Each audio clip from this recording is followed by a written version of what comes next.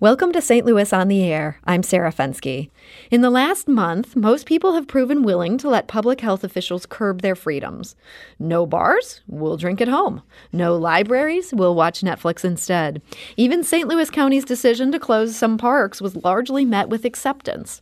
Just one thing seems to have riled up Americans during this pandemic, and that's when Michigan Governor Gretchen Whitmer issued an order that was interpreted as ordering garden centers and greenhouses to close, and even barring shops that were open from selling gardening supplies. People freaked out over this.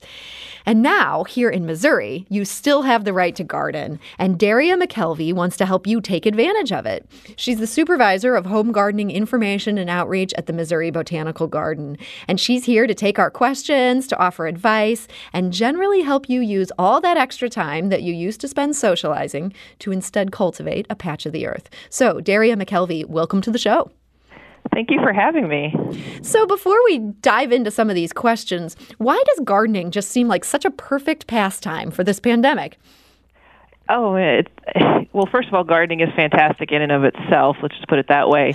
But it allows you a chance to get outside in your backyard, to get some fresh air, you get exercise, and then it also helps you to become more aware of your surroundings. I mean, you start looking at the intricacies of, your leaves and your plants.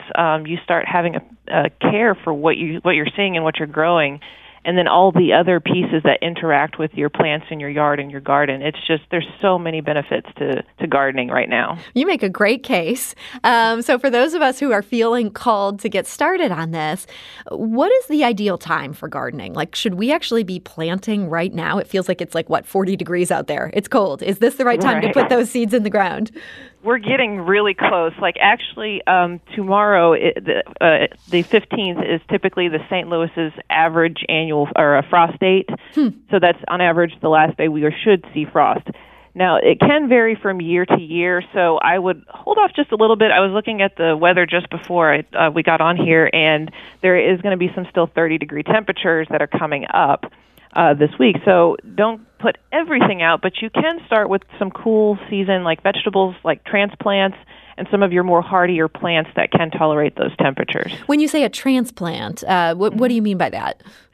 A transplant is something you started inside. So if you started your vegetable seeds inside, growing them in a peat pot or something, which is really good because it allows all you have to do is take that plant and stick it outside, and it's got a little bit of time.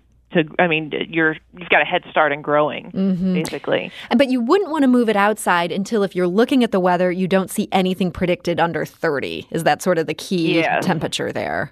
Right. Your cool season crops like broccoli and Brussels sprouts and things like that, they can tolerate, at least the soil temperature has to be about 40 to 45 degrees, and they're okay.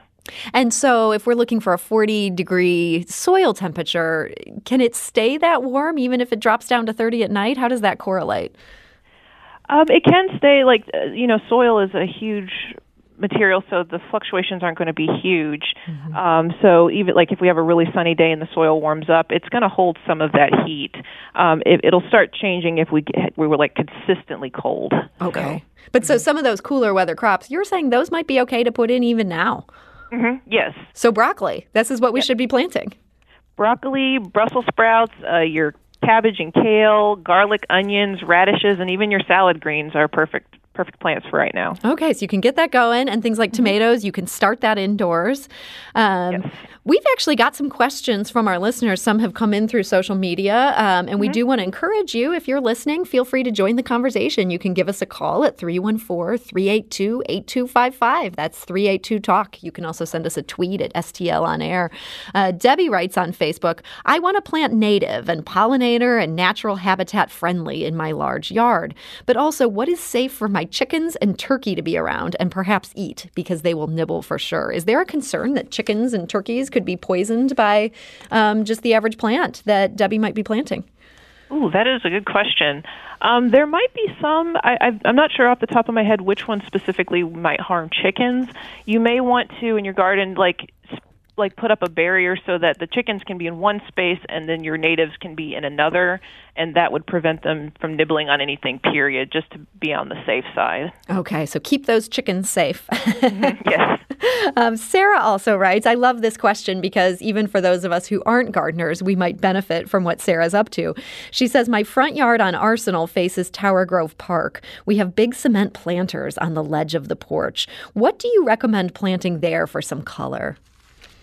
Ooh, you can have. There's actually a lot of things you can plant. I mean, if you're looking for annuals, there's so much color variety that you can choose from. Trying to think of, like celoseas. You can plant some. Sorry, my brain's going blank. Nothing like us putting you on the spot here.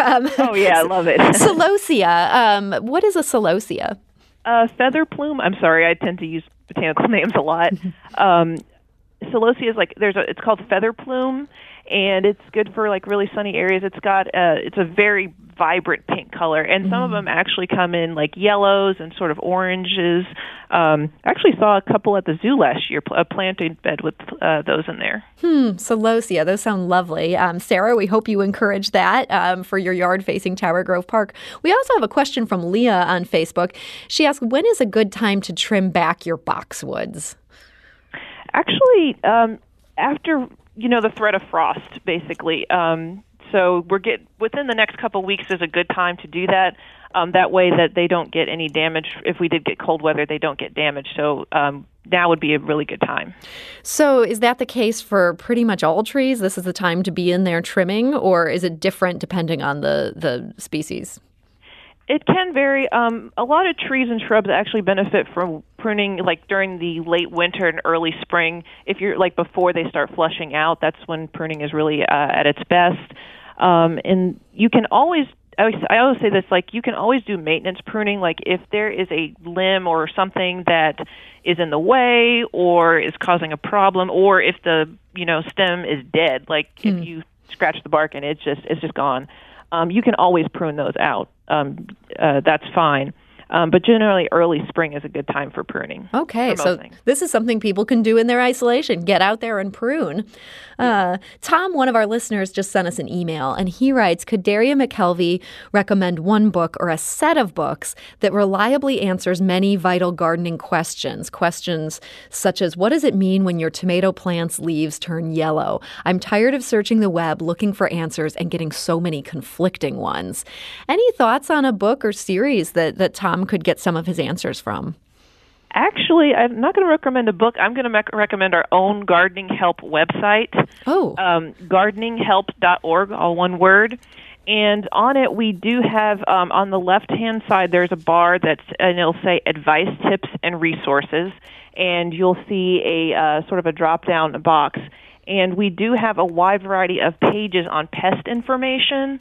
So, like, if your leaves are, like you can look up your plant and see if there's any pest or disease information, along with pictures that you can match to see if determine what you're looking at, what's going on with your plant.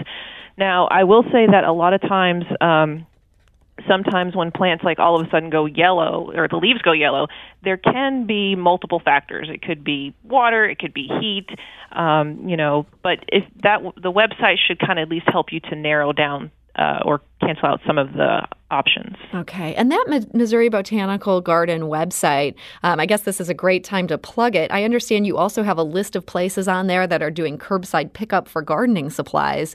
And that seems like that's something that could be super helpful right now. Yes. We've created a list. Actually, part of our communications team helped out creating a map of all the garden centers that are currently open and offering curbside and or delivery service. So you can see where those are located. It's on a Google map. They're pinned, and they have links to all their websites for what that nursery is what their policy is. And most of them are like ordering online, and then you have a pickup time or they might deliver it to you. Okay, and so that's on the Missouri Botanical Gardens website. Daria McKelvey, thank you so much for joining us today. You're welcome. Thank you. And Daria, again, is the supervisor of home gardening information and outreach at the Missouri Botanical Garden.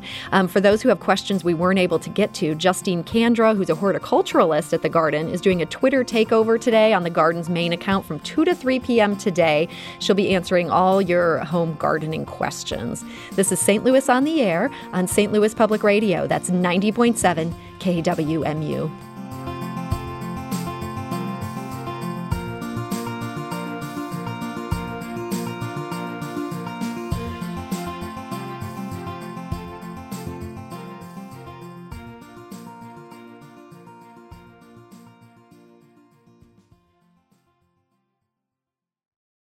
Support comes from Missouri Forest Products Association, committed to sustainable and sound conservation of the state's forests, which support more than 41,000 Missouri jobs, resulting in a $10 billion industry. ChooseWood.com.